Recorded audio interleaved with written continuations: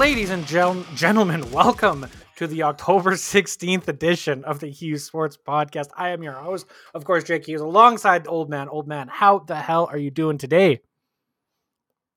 I'm good. How are you? Are you hitting? I feel like you're having some technical issues over there. I was having some technical issues. I'm back. What would you? I mean, to be fair, you never left. You just couldn't. I'm assuming you just couldn't see me on your screen. I was pushing the wrong buttons. Hey, why am I on the wrong side today? You're on the wrong side. It's because you joined first for the first time in forever. Oh, that's cool. So I'm in charge tonight. Sure, you can be in charge all you want. What are we talking about today?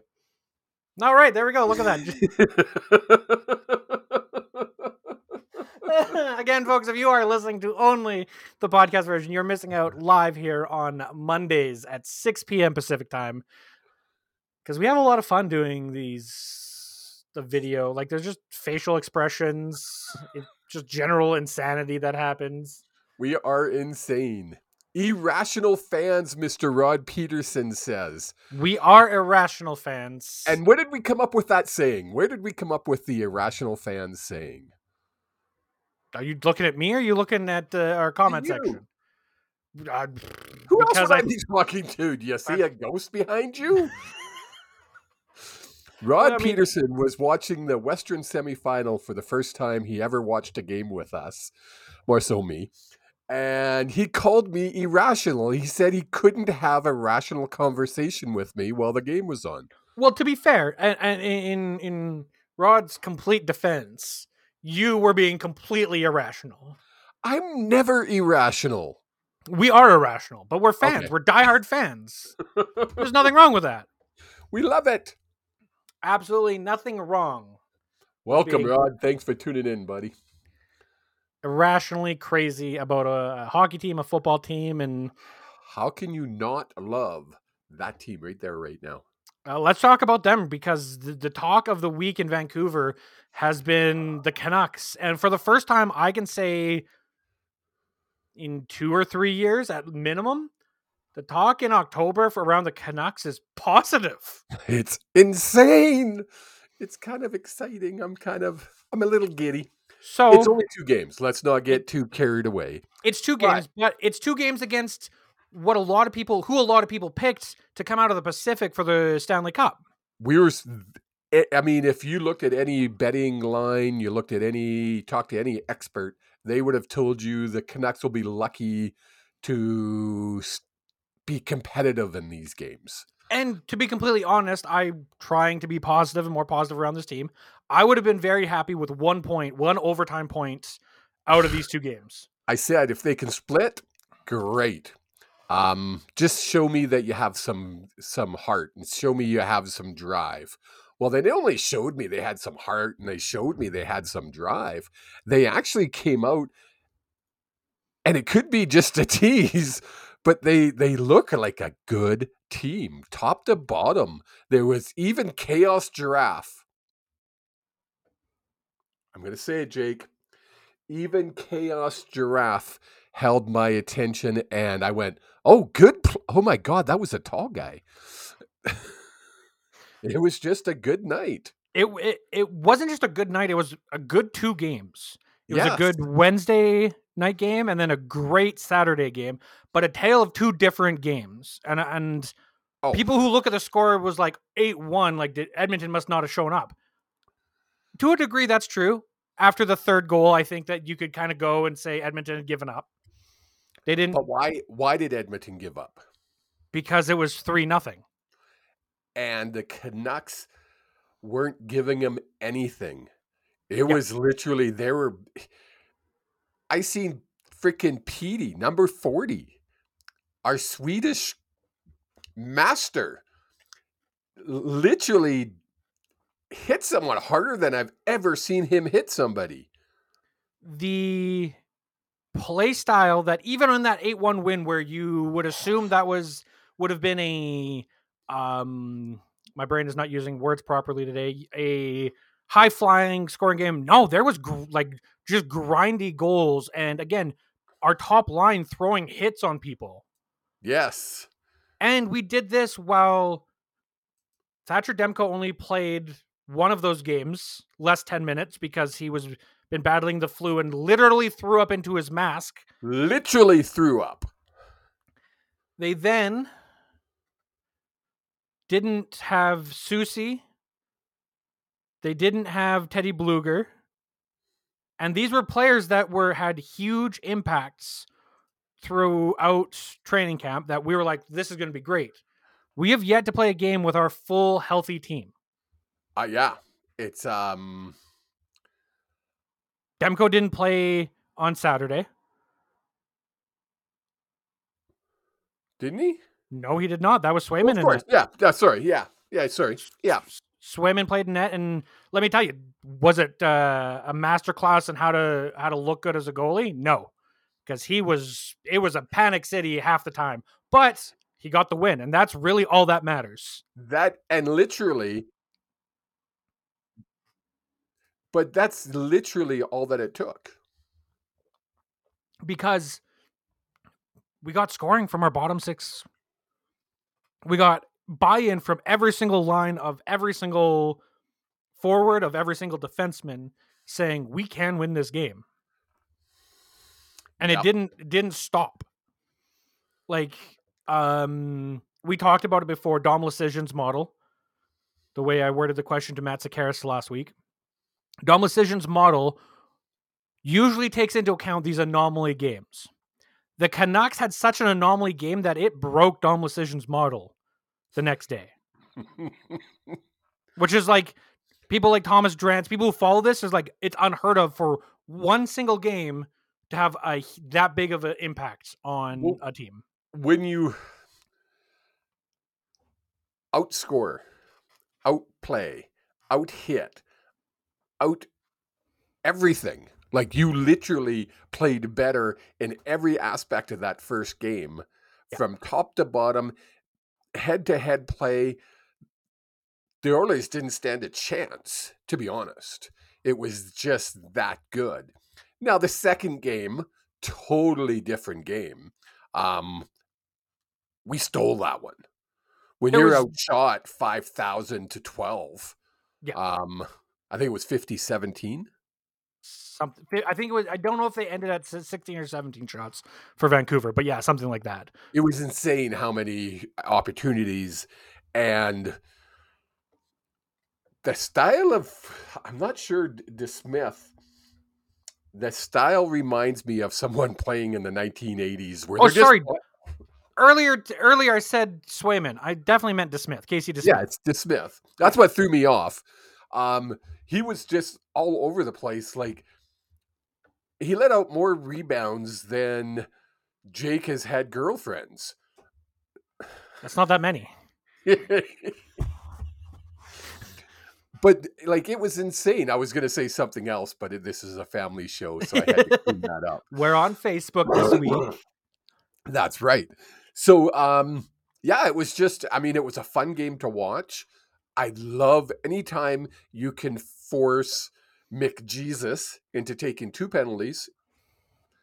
Life is good. And not just that, but like the first game, clearly they were frustrated. Game number 2, that everyone knew that they're going to come in and fire off at us. Yes. And they did that. That first 40 seconds, I think they scored a goal 45 seconds in, 47 seconds in, something like that. And my first thought was, okay, how do the Canucks respond? Do they just go into a defensive shell and hope they can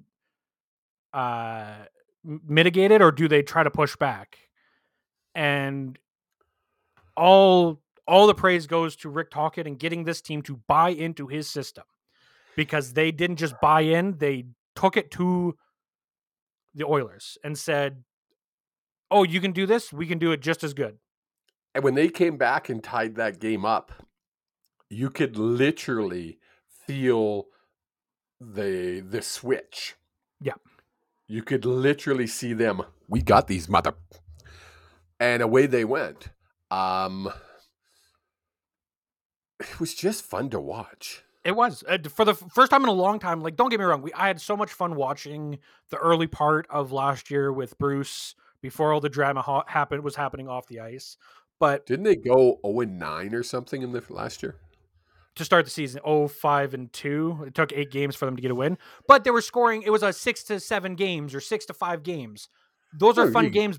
Those are fun games, but for a very different reason than how this was score fun. as many goals as you want. If you're not winning, it's not fun. But this was just fun. This was fun from opening faceoff to ends. And we got scoring from the bottom 6. We got scoring from the top 6. Defensemen got in on the scoring. If Hughes is not top 2 in Norris by the end of this year, if he continues to play at this, as long as he continues to play at this level, if he is not top 2 in Norris voting this year, next to Cale Makar, Adam Fox, there is clearly East Coast bias happening. Oh, by far. Yes, I agree. But I think the league has caught up and is able to see, wow, EP40, Pettersson's looking really great. Let's tune in and watch him. And then they see Hughes. I think Hughes has a really good chance at being a finalist for the Norris this year, if he keeps playing this way, without a permanent partner. Anytime he touches the puck, he just feels like anything can happen when he's got the puck and he's skating around either our defensive zone or the offensive zone. Well, that's something we talked about with Matt Sakaris when he was on the show last week, was it? It was last week, yep. Yeah, on how Rick Tocchet had said they're going to play defense by committee. Yeah. So on that note, did you get the tweet I sent out to you? I don't think I actually read it, to be completely honest, because I was getting home when you sent it to me. Oh, gotcha. So it's it was Donnie and Dolly. Donnie and Dolly. For people who don't know them, who are they, Jake? They are the team, Donnie and Dolly. Don Taylor and Rick Dollywall.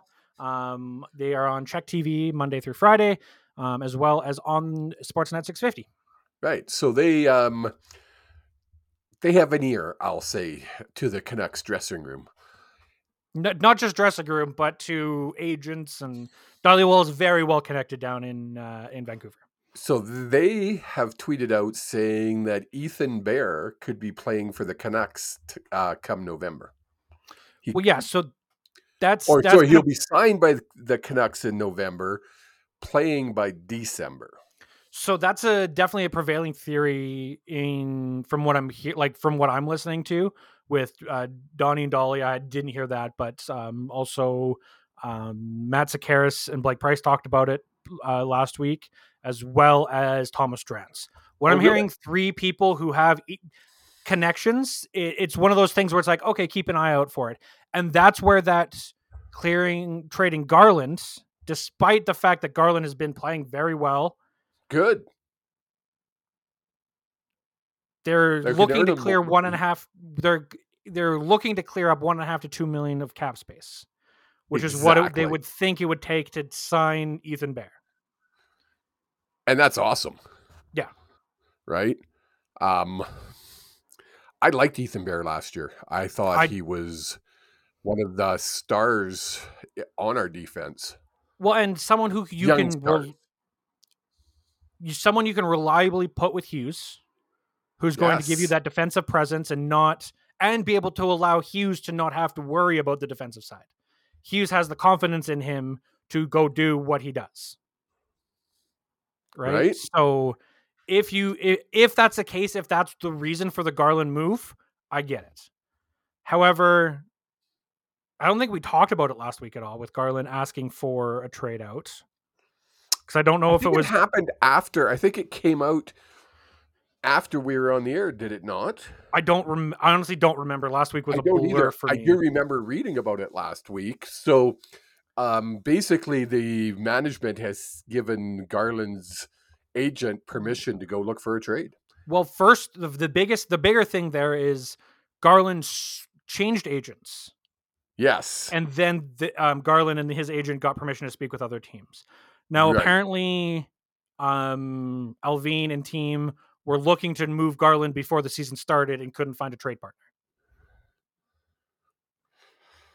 So it's going to be tough to move someone who everyone knows you want to move.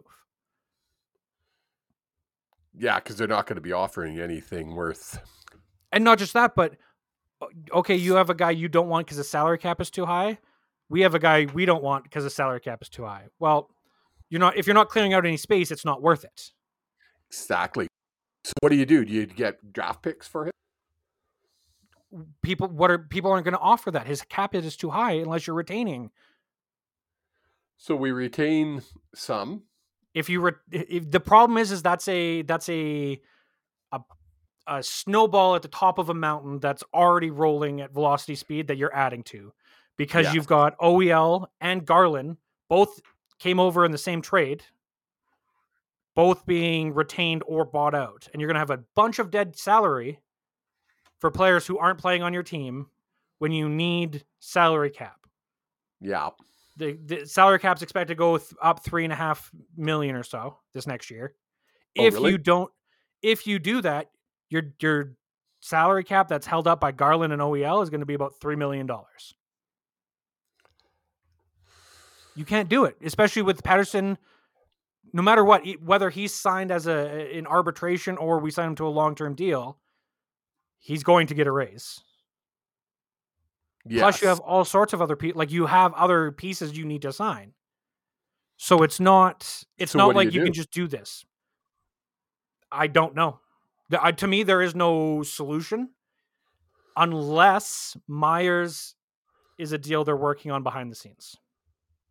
Oh, so this is something I've been thinking of for a little while since the they want to clear up about $1.5 to $2 million of cap space. If you can find a team that can take Myers with 50% retained for a third round draft pick, you're then able to sign Bear. You've got cap space now. You've got an extra draft pick, and you have someone to replace Myers' minutes on the line defensively. True. Yeah. Then can you trade Garland for a bottom six defenseman, someone who very similarly just isn't working out, and even if you don't save cap space, even if it's a straight cap swap, you're giving yourself advantage with an extra defenseman. Yeah. Right? It'll be interesting. All sorts of different moving pieces.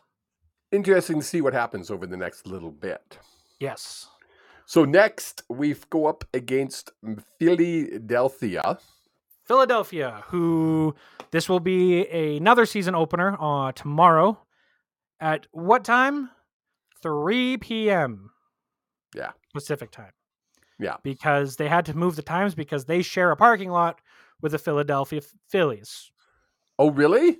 And because the venue was like, we cannot have a Philadelphia Phillies game starting at the same time, a playoff game starting at the same time as a Flyers game, we need to move them. So they had to move. Ended up moving the Canucks game an hour early, which means if you were listening to this live and you live in the Pacific time zone, get off work early. Find an excuse. If you need a doctor's note, send us a message at Hughes Sports. We'll doctor up a doctor's note for you to be able to watch the game 3.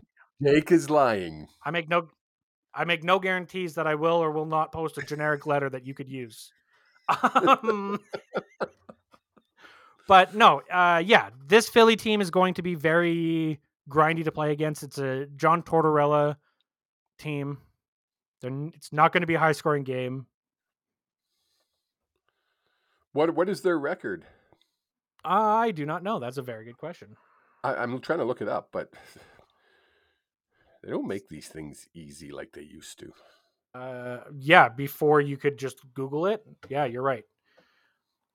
They are 1 win, 1 loss. Yes, they beat the Blue Jackets, lost to the Senators. And play us in their third game tomorrow at 4. I have a feeling deep down in my belly. I don't like your feelings, but okay. We're going to win this one. This looking at the schedule before the season started, this was the gimme game of the first road trip.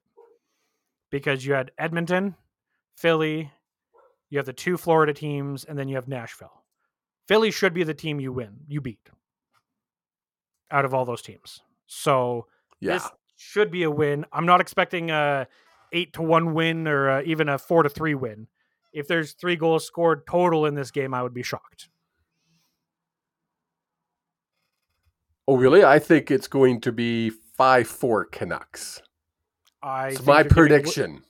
All right. We have the first hockey prediction from the old man. Take that to the bank. Well, you know what you can also take to the bank? You know what else you can take to the bank? What can you take to the bank?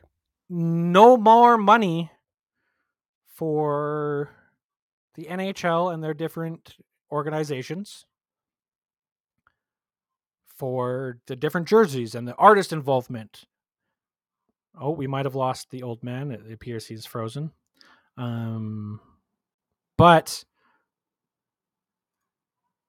Gary Bettman and the NHL has mandated that there's no more NHL Pride events or any events for that matter. One of the big things that is being talked about is the no more use of Pride tape on sticks. So they've banned Pride tape. They've banned all sorts of different events, different things that teams usually do. Hockey Fight Cancer nights, Indigenous nights, things like that. It will no longer be done because the NHL clarifies it as a distraction to the game. Old man, now that you're back, what are your thoughts on this? I'm going to try to stay calm. No, I do not expect to stay calm during this bit of information. Have they lost their godforsaken? Do you realize, first off, maybe it was a plan. Maybe Gary Bettman has shares in the Pride tape companies because they have sold more tape than they have ever done before because of this ban. But having said that, all joking aside, what a stupid PR move. Like, just not say anything. And what's wrong if I'm a player and I want to put purple and pink and green tape on my stick? How is that affecting that effing redneck that's sitting here in Alberta going, "No, I do have no pride." Shut the up. Yes, I had to imitate Jake there. That's my new saying for pulling on the suspenders is what that's doing, folks. Anyway, stupid move. I have read somewhere, and I don't know where it was, that there is a move amongst players to Bettman the proverbial finger and say, you know what? What you gonna do? You gonna sue us? You gonna fine us? Go ahead. We're rich. So what you gonna fine us? So the event will still happen. They're just not allowed to wear different jerseys. Or show. Yes, they could still have Pride nights at the no. arenas. Any night. Military Appreciation Night. They're able to have those still, but they're not allowed to wear their normal camo jerseys or their purple jerseys or their Pride jerseys or their any jersey that they would wear in warm up. We're not even talking about the game. Let's just remember this. It's not like the NBA where they have cool ass jerseys that you can wear and buy all year round because they wear them. Oh. But God forbid the NHL wants to take any step forward into public responsibility, accountability for anything other than the old boys club. And that's what it is. Now, we say that. One of the guys who I always think of in my brain, always thinks of when I think of as the old boys club is Pat Quinn. Yes. After Pat Quinn, it's Brian Burke. And I don't know why, whenever I imagine two old hockey guys talking heads, those are the two guys I think of. Brian Burke has been involved in Hockey's for All for as long as I can remember, because I believe his son is a part of the LGBTQ plus. I'm going to say yes. I don't know that for sure, but something in my head, I'm going to agree with. I believe that's why he was so involved with it. He put out a letter basically. He put out a letter basically just trashing the NHL in a very Brian Burke professional way, an old school way that the NHL you would think would respond to. the basically saying that it's absolutely absurd that you're not doing these Pride nights, that you're not allowing players to show their support for people because we don't want hockey for all.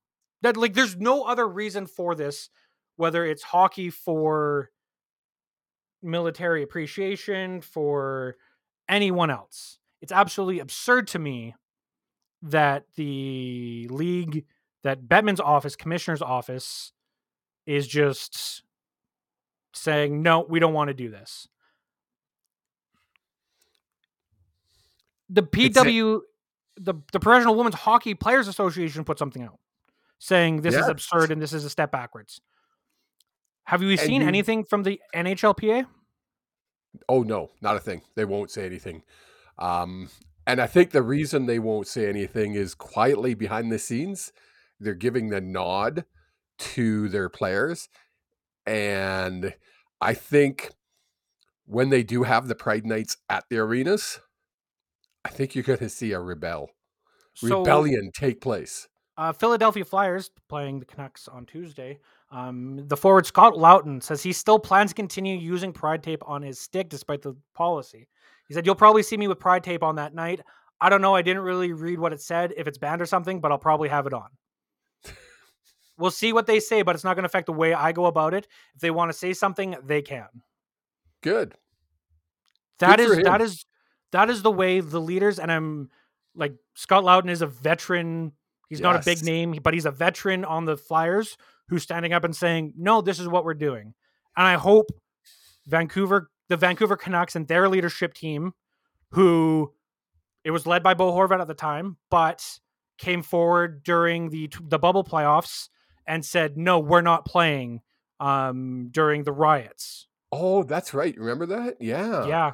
It was Bo Horvat and the Vancouver Canucks who reached out to the Minnesota Wild, specifically to Matt Dumba, who is a player of color, and said, do you feel comfortable playing tonight? And Matt Dumba said, I don't know how I feel. And the Canucks said, okay, we're not playing then. We'll go to the league and say we're not playing. Yeah, I remember that. I remember that vividly, actually. So Tuesday could be an exciting evening then in hockey, as it's be the early game of the evening. Does it? Well, it's not. Does it show other players? Sorry, I just wanted to clear up. My connection's horrible, Jake. So, does it show other players that are going to play later that evening? Let's support Loughton. Let's all do it. Sorry, it is not Pride Night in Philadelphia on Tuesday. No. So he won't be the Pride tape then. Oh, I thought you said he would wear it Tuesday. No, I said who's of the Philadelphia Flyers who are playing the Canucks on Tuesday. Oh, okay. No, I don't know when. I'm trying to see if I can find out when that's supposed to be. Sorry, I misunderstood how you said that. No, I said it in a very weird way. Yeah, you did. Yeah. So it'll be interesting to see what happens as these Pride nights and different events go along, because I could see, especially American-born players, being like, no, we're doing military appreciation night. I'm going to appreciate my military, how we do. Can they use military tape? Apparently not. No. They can't use camouflage tape. No. And they're like, the big thing, especially in Vancouver the last few years, is they've been commissioning local artists to do artwork for these and then selling them afterwards, with a large proceed going back to charity and to the artist. You're now taking that away. You're taking away money from the community. And I hope maybe I'm thinking it too far. Maybe the Canucks and teams will still do the jerseys. They just won't be able to wear them on those nights. But that takes away from it, don't you think? Oh, 100%. Yeah. Because it takes away someone who is LGBTQ just randomly turning on a game and being like, oh, it's Pride Night, let's watch and see what happens. Don't shove that down my throat. I have nothing positive to say. So it's asinine. It's the inverse of what we should be, where we are in the end of 2023.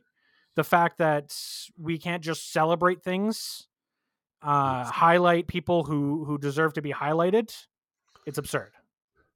Why, you don't have straight nights? Shut up, you Yeah, effing no. redneck. If you All say other that, if you literally come out in public and say you don't have straight nights, you are the reason we need pride nights. You are a bigot. You are a hater. Go back to your mummy's bedroom or basement and smoke another one. Calm down.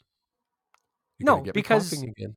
it's like people being upset about like pride nights for other races. Like you have a Black Pride, you have Juneteenth, you celebrate, you have Martin Luther King Day. Well, we don't have white pride night. No, you know what that was? That was the fucking Holocaust. We do remember that. We do remember that, and it's terrible. It amazes me that we're still having this discussion in 2023. Just for context, I raised both my children, Jake's living proof of it, that one day, I get teary-eyed when I say this, one day we're going to come to a point where someone doesn't have to come out of the closet. They don't have to announce the fact that they're gay. But guess what? Because of these a-holes running things right now, we have to. Yep. Because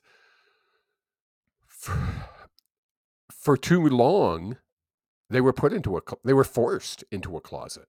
Yeah, you were a social pariah if you did anything outside of the norm, right? Like, Yes. and I always look back to my group of friends, and we were raised in a small hick town in Alberta. Like, to be completely honest. And one of my friends came out as gay. You know how he came out as gay? He showed up to a wing night one night and said, "Hey, this is my boyfriend Lucas." And we were like, "Hey, Lucas, how's it going?" Introduced ourselves, got to know him. Because we don't care who you like. What you do in your own time is your own thing. Don't try to whip anything out and put it in my mouth, just like your religion. Don't try to whip it out and put it in my mouth. But whatever you do that keeps you happy, do it. Who cares? That was kind of weird, dude. Sexuality and religion go hand in hand. Whatever Okay. you do keeps you happy. Just don't try to force it down anyone's throat. If you want more of those takes, you can head to hughesports.ca. I did post 2 articles this week covering the Canucks. One was just because I was super excited about an 8-1 win and thought the game was actually really, really fun. And then I started my weekly review of the Vancouver Canucks. So you'll be able to go view those. Go check them out, hughesports.ca. And now let's jump into the CFL and start with Vernon Adams. So Should we start with this first, though? yeah, I was just going to say that. You clicked ahead of me because apparently you're running things from... Well, I'm just going in order. Don't go in order. Never go in order. So to start the CFL week, we had BC Lions going into Hamilton and narrowly escaping by a score of 33-30. Now, the big story out of this game is Vernon Adams Jr.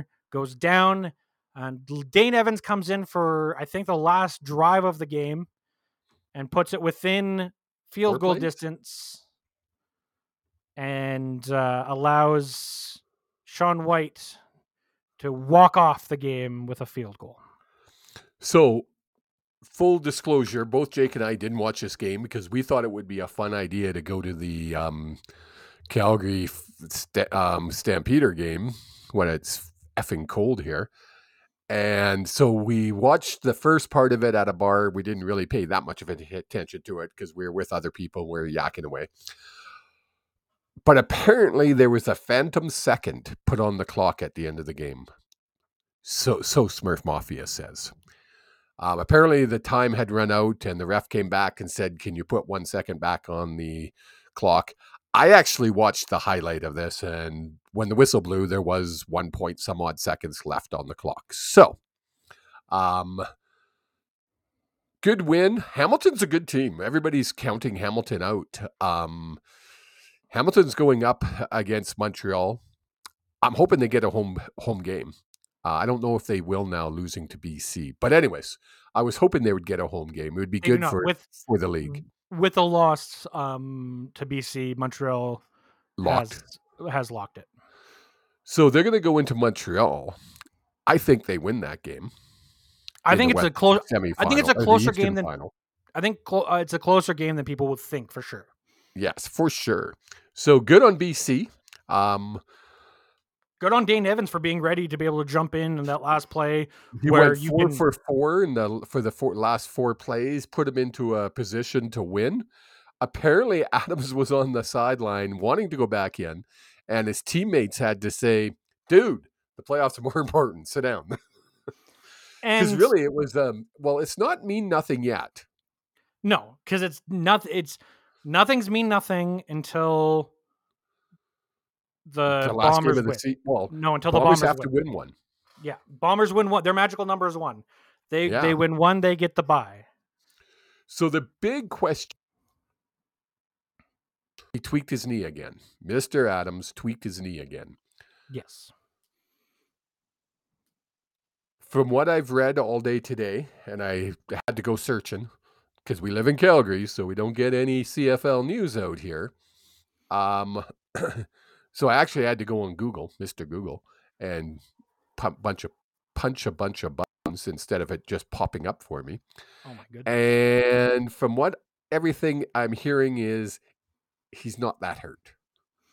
So he could Farhan Lalji tweeted out this afternoon with a video interview with Rick Campbell.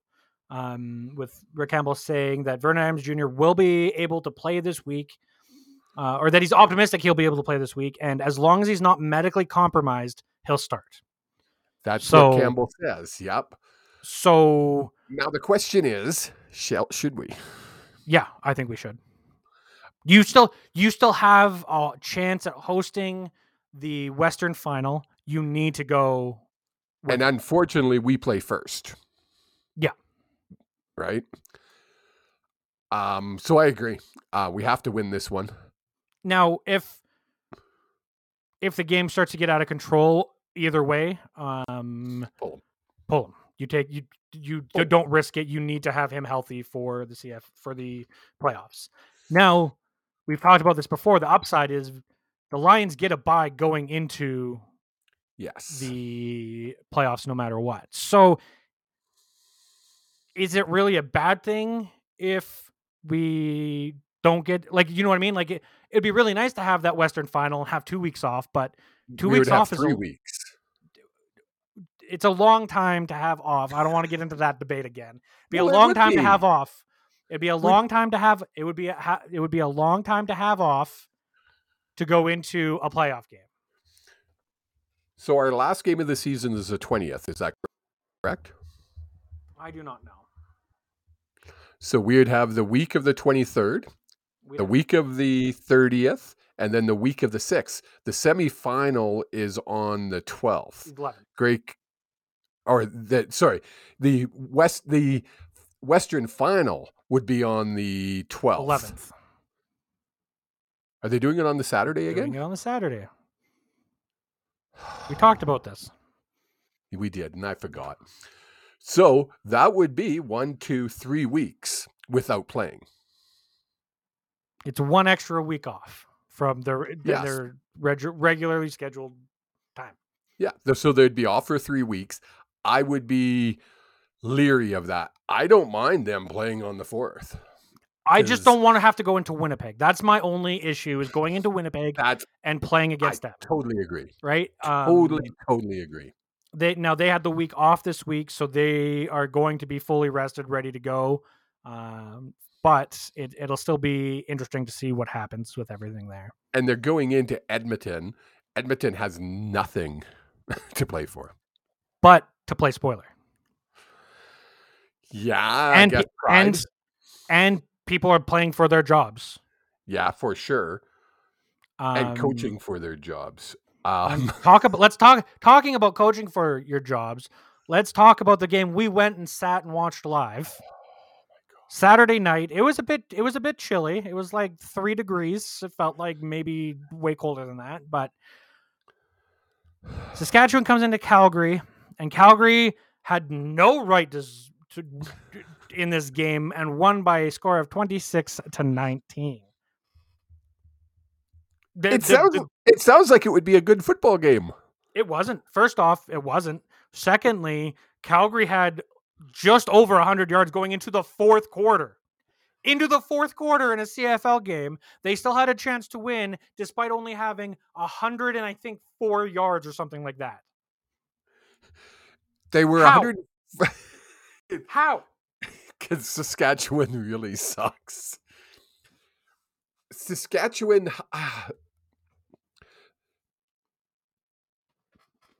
Play calling by the Riders this year, and I've seen it numerous games. I'm not going to say every game, but numerous games where you're just like, what did they just do?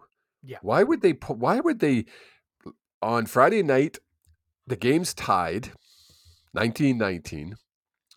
They got the ball, I think, on inside the 40, close. Like it would have been a 40 some odd yard field goal. Yep. Third and forever. And they decide to punt the ball. So, now, given that Lowther, their regular kicker, is injured, but he didn't show up for the whole game. He wasn't dressed. He was a scratch before the game started. Yeah. They kicked 4 field goals that game. 3 prior to that. I think the kid whoever kicked them was kicking like 37 yarders. It would have been 5 yards further. And the kick that they kicked, in my opinion, was intentionally low, weird, and rolled out at the 1 yard line. Okay, remember, folks, it's a tie game. This is a CFL. What happens when you kick that ball through the end zone, Jake? You get a rouge. Now, for those who don't know, a rouge is when the ball goes through the end zone, is in the end zone, someone takes a knee. The NFL calls it a touchback. It is not a touchback in the CFL. Let me say this again for those listening. TSN, announcers, you guys want to maybe plug this in. A rouge is the CFL version of a touchback.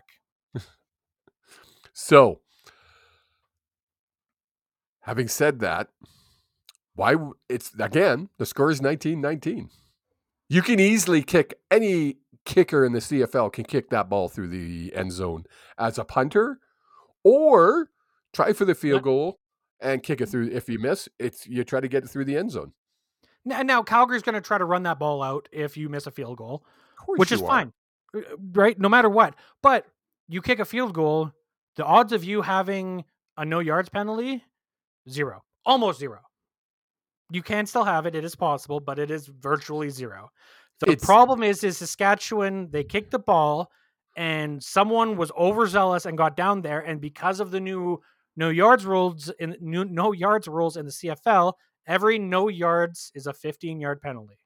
So it took them from having the ball in the 4 to the 19, 20-yard line. Somebody announced it as a 25-yard penalty. I don't know who that was. We were listening to it. That was the post game on the way home. Was it? It was like, it wasn't a 25-yard penalty. It was 15. Yeah. Again, it was one of those decisions where you go, well, okay. The flow of the game was pretty good up until the fourth quarter. And something I want to talk about with penalties, because we just talked about the no yards penalties. The command center either needs to take full responsibility for the game, or they need to not take responsibility for the game. And in that, I mean, having them call down to the ref and say, hey, ref, there was 1 second left on the play, like in the BC game, I'm okay with that. Because that's hard to track, and the timer is up in a booth and has to click a button when he sees someone wave. That's hard, I get it. But to have Dave Dickinson call a timeout and then have there be a review on a flag of a horse collar tackle get overturned, you then have to reset the sticks, reset your downs markers, and that takes time to do because you don't know where you were. Did we mention it's cold? But not just that, that was one example of it, and I think it happened 4 or 5 times. I have never, and I've watched football for 50 plus years. I have never seen a coach call a timeout. Now you got to remember, folks, we sit at the 55-yard line, 5 rows up behind the stamp span. So it was really easy to watch Dave Dickinson walk out in the field, called the timeout, talk to the head referee, not just the side ref. the head referee Well, and just to be clear, nod and smile and walk away. there is only one referee. All the others are officials. But yes. Such a smart ass. God, who told you to go start reffing, man? I'm gonna punch them. I think it was you. So, anyway, I've never seen it happen. No. I've never ever seen a coach call a timeout, not and throw a flag. and He the big didn't thing throw a is challenge flag. no, he called the timeout. He then walked into the field to have a conversation with the referee with the challenge flag in his hands and basically said, "Do I need to throw this or are you guys already checking it?" Is I'm assuming what that conversation was. We're assuming that. We don't know for sure. But there was 5 or 6 instances of this. And then in classic Dickinson style, both Craig and Dave had to challenge a plays at the end of the game where there was no reason to challenge anything. Craig Dickinson, coach for the Riders. Yep. He challenged a play for pass interference when the ball was never thrown. Because you can't challenge for illegal contact on a receiver. However, when you challenge for pass interference, if they see illegal contact on a receiver, they can call that. Did you check that? Because I want you to recheck that, because I thought they changed that rule, because I know when they first brought in instant replay, when they first brought in challenges, they could look at the play and call anything. And then they changed that rule. Yes. So the reason you can do that is because the change of the rule is so you are right. They did change the rule. Before they were able to, I want to challenge the spot of the ball, and they'd look at the whole play and see everything. Exactly. Now because the way pass interference and illegal contact on receiver work is technically illegal contact on a receiver turns into pass interference when you throw the ball. Now, if there's interference early enough that the ball's not able to be thrown, the ball wasn't thrown for that reason. So they allow the review booth to look at it for that. That review was the quickest review in the history of the CFL. I swear to God, it was no. What they need to do is look at what the NHL did with their reviews and start implementing a penalty, a delay of game penalty. Yes. 5-yard delay of game penalty. 15. No, just make it no. 50. The reason I say that is because don't quote me on this. I'm pretty sure in the CFL, because it's not for my official, for my level, but a delay of game in the final 2 minutes is actually a loss of downs. So it's second down, and you challenge something. Now you lose your down. It's a turnover on downs. It makes you think about throwing that flag. Yes, that would be good. I would be okay with loss of down. But again, only within the 2 minutes, because it stops you from making those. Oh, I have the flag. I might as well still use it. It was Friday the 13th, folks, and it was bizarro football. It was the most bizarre game I've ever had the unfortunate experience of having to watch. Well, and it wasn't fun. There was people kicked out of a game. There was multiple penalties. Charlie Power, who if you watch, is probably the most calm guy on the bench. It's hard to see what he's doing on the field. But on the bench, he's probably one of the calmest guys we can see. And again, we're only 5 rows up, so I pay a lot of attention to the bench. I've actually forgot about it just until this second to go back and look to see why he got 2 penalties on one play, misconduct penalties, and got kicked. I did my best to try to find out, and I can tell you this much: I did not get an answer. I did not get a direct answer. Got you get 2 misconduct penalties, and you were kicked from a game in CFL. Well, we know that. That was the reason I was given. So Bizarro land. It was just a weird game. I think I literally typed it out as the caption. What a weird game. The game was weird. The penalty calling was weird. There was no flow to the game. There's no flow to the game. It's basically from the halfway through the third quarter to the end of the game. It was just a weird game. And the weirder part is Calgary won. Out of everything we just talked about, the fact that Calgary won still blows my mind. because they What's had the no best right part to of win the that game? game. What's the best part of the game? I mean, this past game, it was kind of nice. We didn't have to do Sweet Caroline. The best part Now, of the what was the game was best probably part of the end of the game? when we left. What happened at the end of the game? Dad got $10. Oh yeah, you did. You did make a prop bet. You took the under, and it came real close. Anyway, boring. Let's jump ahead to Saturday, in which case I can tell you this right now. I watched 0 of these games, so I'm letting you take over. Montreal went into Edmonton and won by a score of 35-21. Montreal sat back and baked cookies and probably they were texting each other and playing patty cake and a little bit of hacky sack. And then they came into the fourth quarter and decided to play football and kick their butt. Yeah, I know. That goes way back, eh? Edmonton, not good, face it. I mean, even with Trey Ford, they're not a good team. They need to make some major changes in Edmonton over the off-season. And I, for one, will be quite excited to actually... I love watching the behind-the-scenes in the CFL, and because we don't get a lot of change of personnel on a regular basis in the CFL. No. So it's going to be kind of cool to be able to see it. So, yeah, they won. That's all I could say. Fair enough. And then the late game, we had Ottawa going into Toronto and losing by a score of 40-27. Toronto's just too good. Yeah. There was a play, there was a throw. I don't know if it was in the first half or the second half that I had to pause and go back and rewind, even after watching the replay, because I couldn't believe how good he threw that ball. There was 2, one for a touchdown, one for just a long gain. Chad Kelly is not human. I figured this out. He's human. He's a robot. He's a cyclops. He's AI gone awry. That's what Chad Kelly is. The kid is phenomenal. No, he's not a Nathan Rourke. He's not going to the States. Relax, everybody.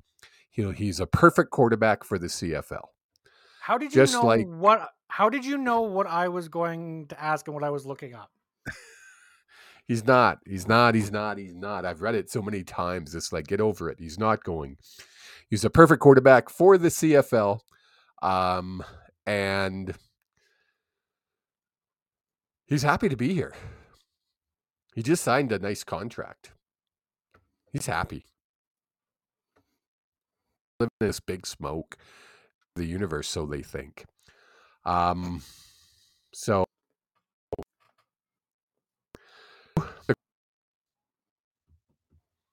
is in the playoffs. Well, not really. There's still lots of questions. Well, just East, before I we think, move, is locked up. Wait. No, wait. Before we move on from Chad Kelly and Nathan Rourke, I just wanted to clear the air, because I know you're not the only one to have brought up that statement of, Chad Kelly could get some looks from the NFL. Chad Kelly, in 16 games played this year, has gone 252 completions on 369 attempts for 3,848 yards, 22 touchdowns for 11 interceptions with an average of 10.4 yards, which is phenomenal.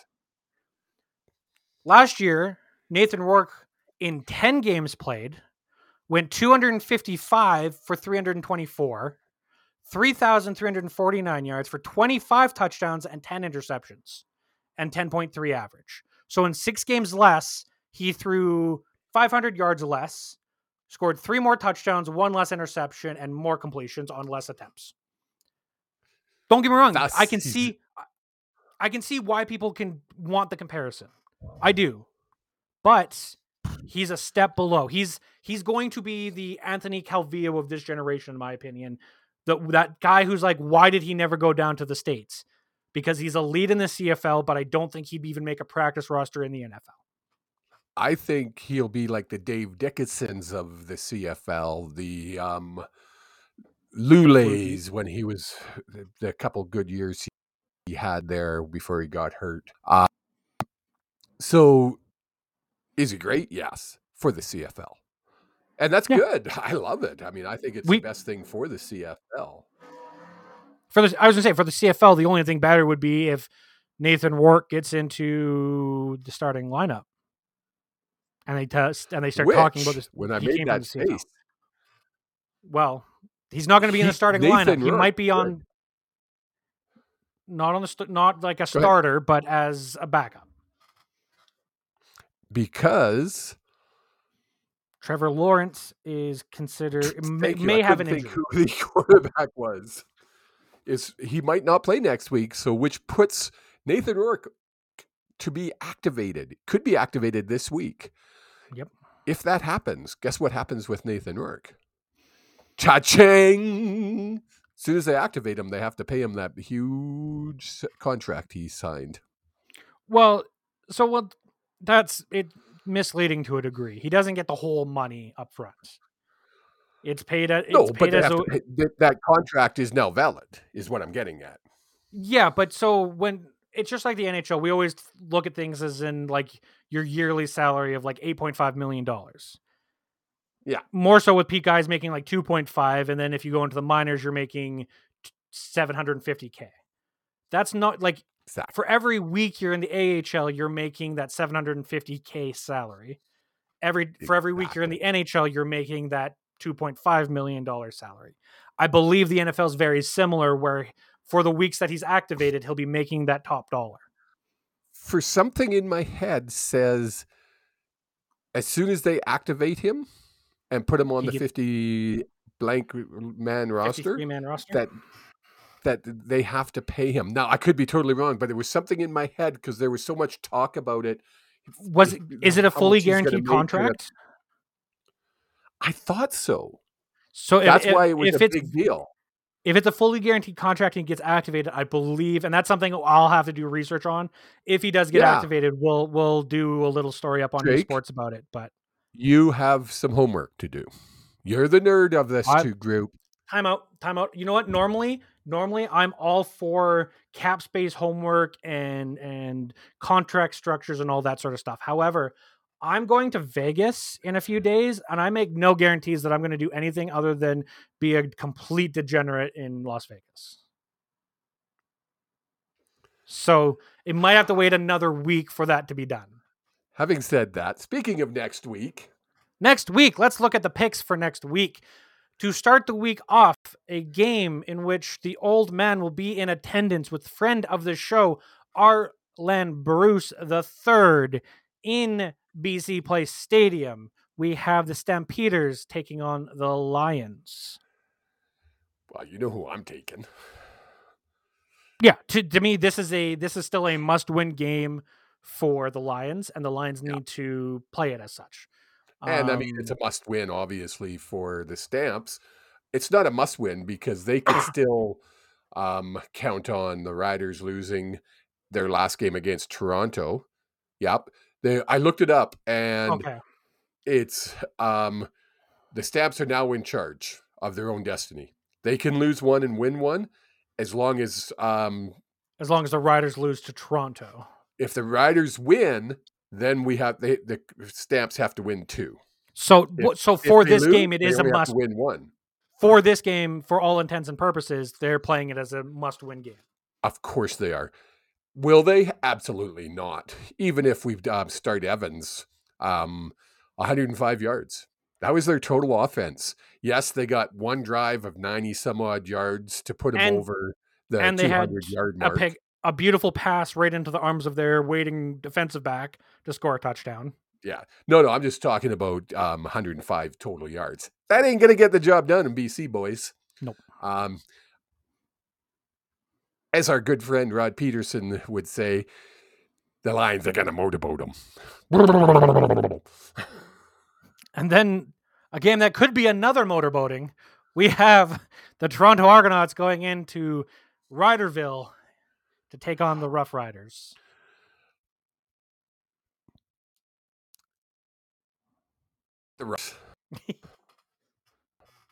Oh, we might have lost you, old man. You look at a team. Oh no, I was just going on a good rant. Am I back? There we go. You're back. Am I back? We got audio back. Okay, You're back. good. So if you look at the Riders, you're looking at an organization that is so effed up. Here's a team that hasn't won a game after Labor Day for 2 seasons. They literally haven't won a game after Labor Day for 2 seasons in a row now. So what do? Someone in their PR, someone in their football operation says, we're going to raise ticket prices for season ticket holders. What the? Did they really? They did. Good on you. I don't know what you're doing, but good on you. I mean, if you're making money, you might as well, but Jesus. Organization top to bottom. I'm not talking about the players here, guys. I'm not talking about the players. The players aren't involved in this discussion I'm having. It's the organization. They need to clean it all out. It's a sewer full of rats, and they're chewing on each other because they're hungry and they want to kill everybody. It's sick rat fighting cannibalism. It's bad. Anyways, yes, Toronto's going to kick Rider ass. It's going to be 50-0. Yeah, I'm not going to say it's 50-0, but I don't think it's even close. I think at halftime, Chad Kelly is like going into the second quarter. Chad Kelly's sitting on the bench with a comfortable 30-point lead. Yeah, he'll score 30 points in the first quarter, then sit. I agree. In another, this could be a week of just complete and utter boring games. So I don't feel bad for going to Vegas this week. But we have the Edmonton Elks taking on the Winnipeg Blue Bombers in Winnipeg to close out the week. We only have 3 games this week and 3 games next week leading into the playoffs. Now, my pick'em, I think I'm going to take Winnipeg. But this could be the upset of the week. We always have one upset of the week we talk about. I think, okay, maybe it's my bias because I love these guys. And you want to see the Bombers lose one of these games. It would make me happier than...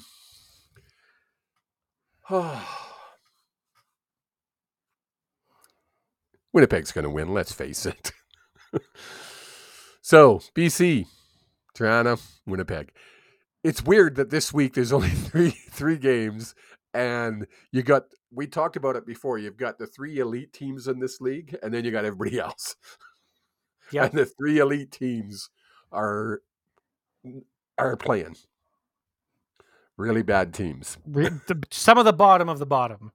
I just realized next week, not to get ahead of ourselves, the way the schedule lines up, the last week of the season, we get the Hamilton Tiger Cats to taking on the Alouettes in Montreal. And because of we already know the Eastern playoff picture, it is going to be the Alouettes hosting the Hamilton Tiger Cats. Back-to-back weeks, you're playing the same team at the same place. If you're Hamilton, do you even go home? Do you stay in Quebec the whole time? Oh, I think you got to stay there, don't you? Just for the cost-wise. Cost-wise, I mean, you're paying. How much more are you paying in plane tickets versus hotels? Yeah, it would probably be cheaper. I'm not sure. Like, would it be cheaper to stay in a hotel all week, or would it be cheaper to fly home? I don't know. To be like that short of a flight, I don't know. I think if I'm Hamilton, I try to work it that we stay there and because then you're acclimatized, you can practice. You're focused. In the weather. There's no distractions. You can't go home and deal with home problems. You're on the road focused. Well, and don't forget, Hamilton's hosting the Grey Cup. So there's all kinds of commotion around Hamilton right now. They're getting set to put on the biggest Grey Cup we've ever seen. I don't think we talked about this. I don't think we talked about the halftime show for the Grey Cup this year. Well, not only the halftime show is amazing. They're having Green Day. You're having Carrie Underwood perform during the week. The night before, or the Friday or Saturday before the Grey Cup. It's insane. It's done what right. You know what Hamilton did? Hamilton looked at what Saskatchewan did last year and said, how can we do the complete opposite?